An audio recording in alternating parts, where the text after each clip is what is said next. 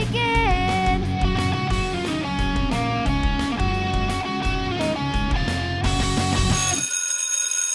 Welcome to a special edition of the Remedial Film Class Podcast. I'm your host, Dan. And I'm Travis. And I'm...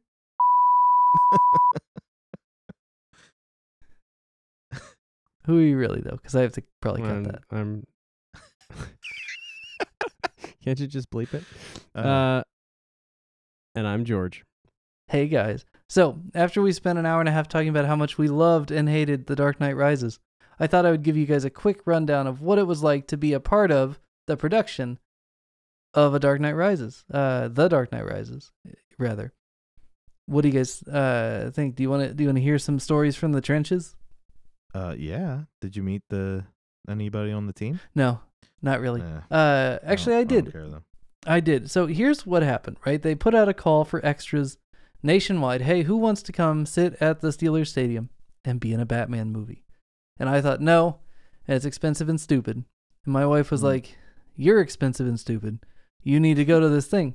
And she was right. So my buddy Jake and I flew off to Pittsburgh from Kansas City on our own dime, paid for a hotel, did the whole shebang to be in a 12-hour shoot where we stood and sat in the Steelers Stadium in 95-degree August heat while wearing winter apparel.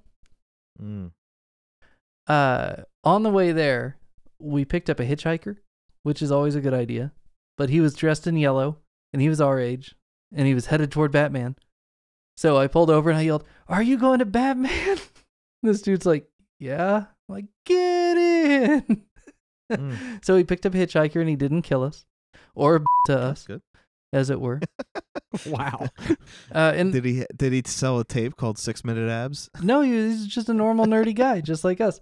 And he just wanted to be in Batman, and he went by himself. So we pull up, and he's like with us for a good chunk of the day, right? We're sitting there, and you sit in the seats.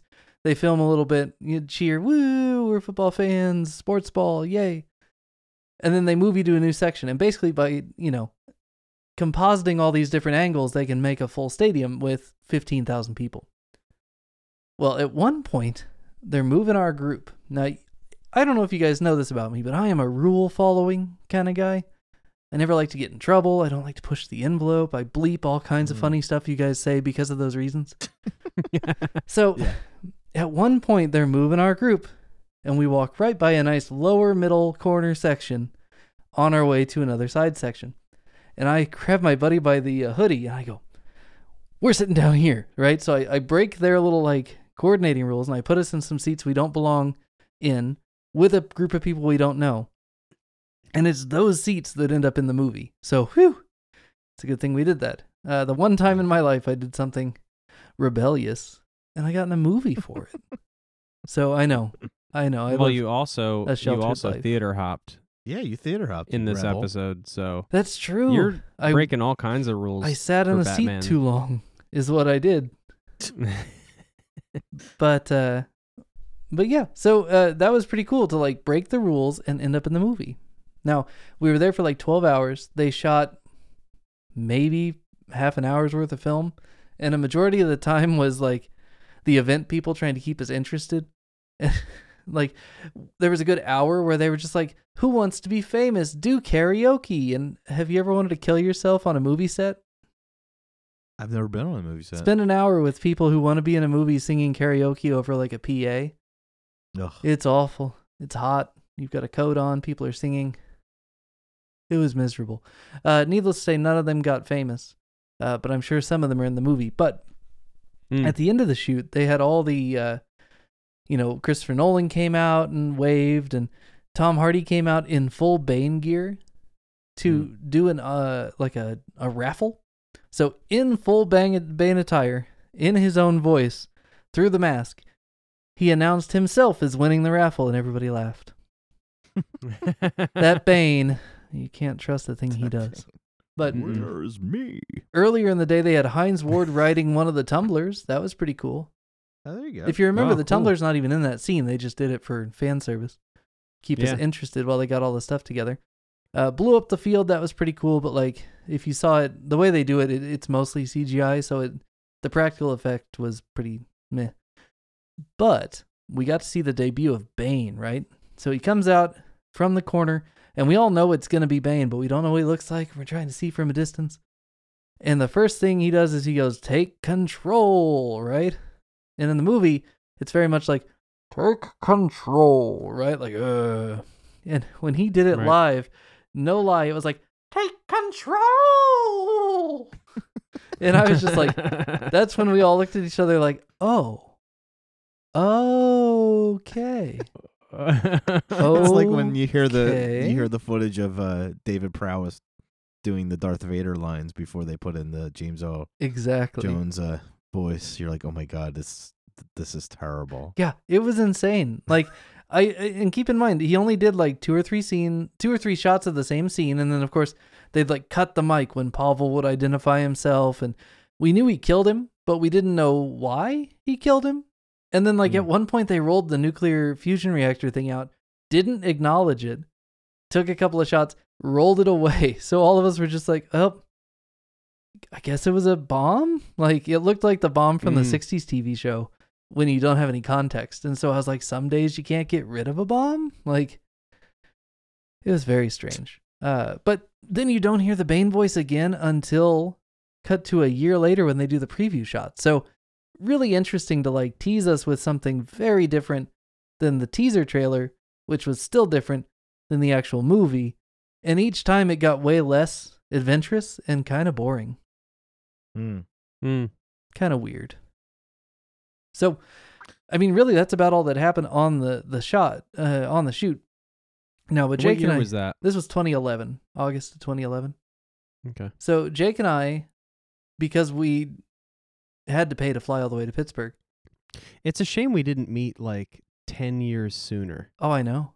Because like Travis would have been there with you. Absolutely. I would have made you go too. It would have been awesome. All four of us would have been in the corner of the end zone. Drove out there 4.5 hours away. Right as Hines Ward is about Pittsburgh? to get the kickoff. You five. See all of us. And you know the Steelers, stadium. I would have had so much friggin' gear on. It would have been ridiculous. Dude, Travis has so much black and yellow in his wardrobe. Holy shit. Yeah, and that was a good time. It was, what did you say, 2011? Yeah. Oh, yeah. It was after Cowher had left, but just after the... They just won a Super Bowl. But it was Tomlin's Super Bowl, I think. It was Tomlin's Super Bowl. Still weird that they didn't bring Mike Tomlin in to be the coach, but that's neither here nor there. We stayed a couple of days extra, and all we did for an entire day, Jake and I, was walk around Pittsburgh and drive around Pittsburgh trying to find shooting locations. And keep in mind, this is pre-GPS. So we had cell phones, and we had a tourist map that we got from the hotel front desk that was like a cartoon, kind of like what you get at a theme park. But yet, risking life and limb, we still managed to find quite a few shoots and never once got robbed. Jimmy, put that away. We look like tourists. So we actually managed to get to Carnegie Mellon. We got to Carnegie Mellon as they were shooting the finale, but we didn't know it was the finale. And we started talking to the PA, who's like kind of keeping the crowd back. And we kind of, hey, we came all the way from Kansas City. Like, can you do anything cool? Can we do anything? And he's like, well, there's a tumbler over here. You can see it from where you're standing. I'm like, yeah, I know. But can we get in? Can we do something? He's like, no, that's stupid. So that was the day. Yeah. So that was the day before. My kids at the Globetrotters. They're like, I want to go out on the court. I'm like, you're not going out on the court. That was the day we arrived in Pittsburgh that we met that PA. We got off the plane, went to Monroeville, went to the mall, saw the Dawn of the Dead stuff, walked like a zombie, got in the car, drove around Pittsburgh, found Carnegie Mellon, met the PA. Now, cut to the end of the shoot on day 2, the actual big shoot that we were there for. 95 degrees, heavy winter coats. Everybody's crammed into that little atrium as you're exiting the stadium, and it's getting hot, and we're getting a little overheated. I wake up in the hotel room. I'm not quite sure where the car is parked, and I don't remember the drive home. Legit heat stroke. Neither one of us knew how we got back to that hotel room. Wow. Yeah, not a good idea. I encourage you. Yeah, something. I don't know. It was... I did Buddha on you. You wake up sore in all kinds of weird places and just glad you're home. Or Buddha. So we've already seen Carnegie Mellon. We've seen the finale of the movie. We don't know it. We've seen the shooting of the main Hines Ward touchdown return and all that. The next day, they're shooting more at the stadium, but it's like exclusive. And so we naturally go to try to trespass our way onto the set. And we spent like a good 3 hours just like kind of like a raptor in a Jurassic Park cage. We're testing the perimeter. Is anybody going to see us? Okay, there's a person there. We got to keep moving. Oh, we're just walking along the edge. We're definitely not going to take a few steps inside. We spent a good probably 3 hours trying to sneak our way in to the stadium again. Never worked, but it was a fun experiment. We did see them blow up the mayor's press box. That was pretty cool. Cool. But, from outside the stadium, not as cool. So outside the stadium, though, we did see an entire truck full of prop MP5 A4s, not the Ks that the Special Forces guys were holding, but the ones that the SWAT guys would hold. And it was just a prop guy just re-spraying on the black paint for the upcoming shot for them to go underground. So that was cool.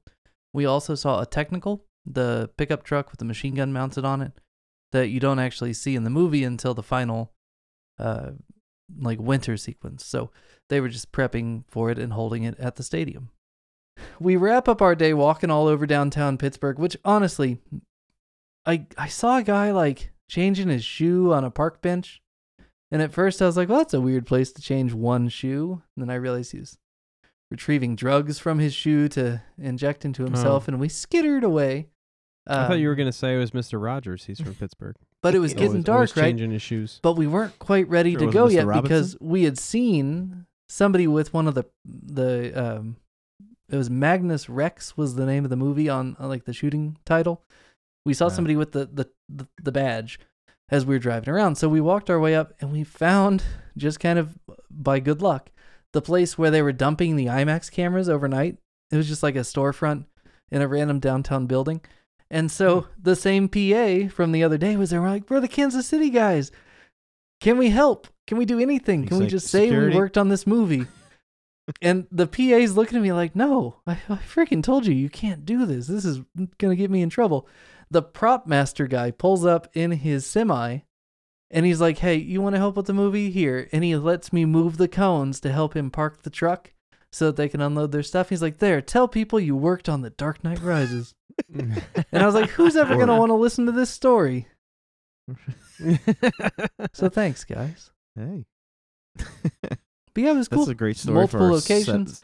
The finale, watching them film it was interesting because all we could see from the outside was the background coverage. So the cameras are inside shooting the finale, and the guys are doing their pre-rehearsed fist fight up on the steps just for what would be in the background of the shot from inside.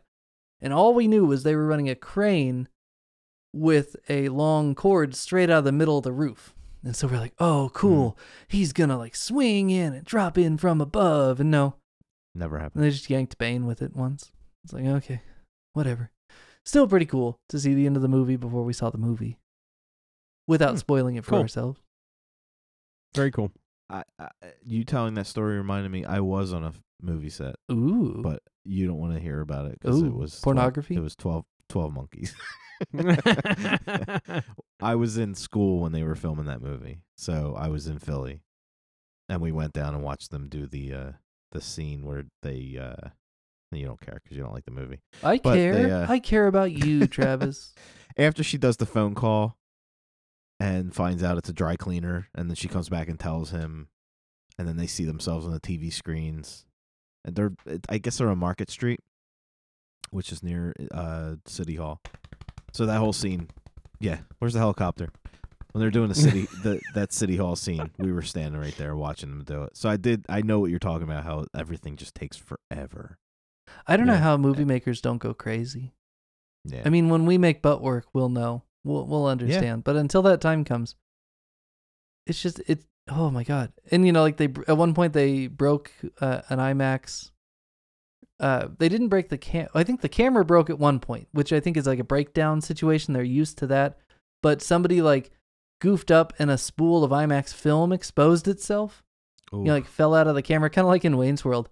And the guy who was working on the production gets on the mic. He's like, well, that just cost $25,000. And it's just like, ugh. Way to go. And that was the year the Steelers did not win. No, it was like after Tomlin had won the Super Bowl, isn't it? But Tomlin not won the immediate year after. 8, I believe, and then he lost in 2011 to the Packers. Ah, those evil Packers. The Packers. Ugh. Ugh. Aaron Rodgers' only Super Bowl, though, right? Yeah. So there. But yeah, if you ever do get the opportunity to be an extra in a movie, you should do it just because it's fun, and it's hot, and you might get heat stroke. But the most rewarding part is a year later when the movie comes out, and then another additional 5 months till it comes out on home video, and then you can pause it and go frame by frame through an 8-minute segment to find, 8 frames of yourself in the corner. I can imagine. I have a friend who was on the Mayor of Eastwood TV show, the Easttown. Yeah, Mayor Easttown. And I must have paused it like 5 times. I'm like, holy shit, that's him. He's on the show, and he had lines, and he found a thumb. I'm just like, holy crap, I did plays with him. So Pat, big shout out.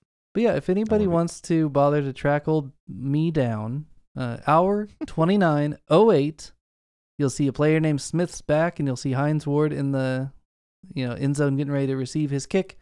I am all the way to the right, about maybe 8 rows up in the corner, and you'll know it's me because I'm standing next to my buddy Jake, who instead of wearing a yellow hoodie, wore like a slightly burnt orange hoodie, which makes him stand out from the crowd a little bit, and that's how I found us. And you'll see me in that stadium. He wore orange. Is he nuts? Well, I mean, it was yellowish, but then you'll see it was like school bus yellow. If you can find me, I'm pulling up my bandana. I'm the only person in the crowd that did this, because they gave you like the towel, but the emblem is the guy wearing the bandana like a cowboy. So yeah, everybody else just put it on their head, and I'm like, guys, hold on a second. The picture is it's on his rewind. On his chin. Rewind.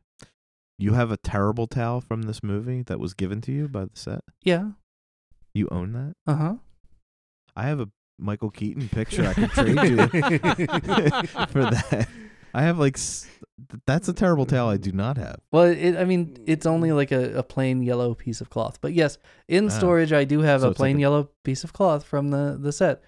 Oh, it doesn't have like anything from like the team on it? No, it doesn't have any Rogues stuff on it. So it's like a Bed Bath & Beyond yellow towel? Yeah, you wouldn't even know. I can go get one of those. Yeah, I could send you one that wasn't it. No Keaton for you. But you can. The cool thing is, I'm the only person in the crowd that's acting, so it looks kind of creepy. If you're like, oh, maybe he's a Bane plant, right? I went real method. But no, my scene is me pulling it up over my face right before the kickoff. So if you see a guy covering his face, that's me. I did that. It's like that extra over there thinks he's Bane. Yeah. No, it was cool. We got to be up close and personal with his militiamen guys with their H&Ks, though. Guns. Nice. And, it was fun to see, like, these really goofy, like, 21-year-old guys with their militia gear on and their big fake gun trying to act all tough while the movie's going, and then between takes, like, being total just goofy 20-year-olds. I had never really considered how much tail a person thinks they could swing while holding a toy gun. But those fake soldiers were flirting as hard as one can flirt, to no avail, because they're holding a toy gun, and it's just not that impressive. Thank you for joining us on a special edition of the Remedial Film Class Podcast, Self-Indulgent Dan edition. We'll be back at our regular time next Wednesday with a breakdown of The Joker, which George hasn't seen yet. So, this should be fun.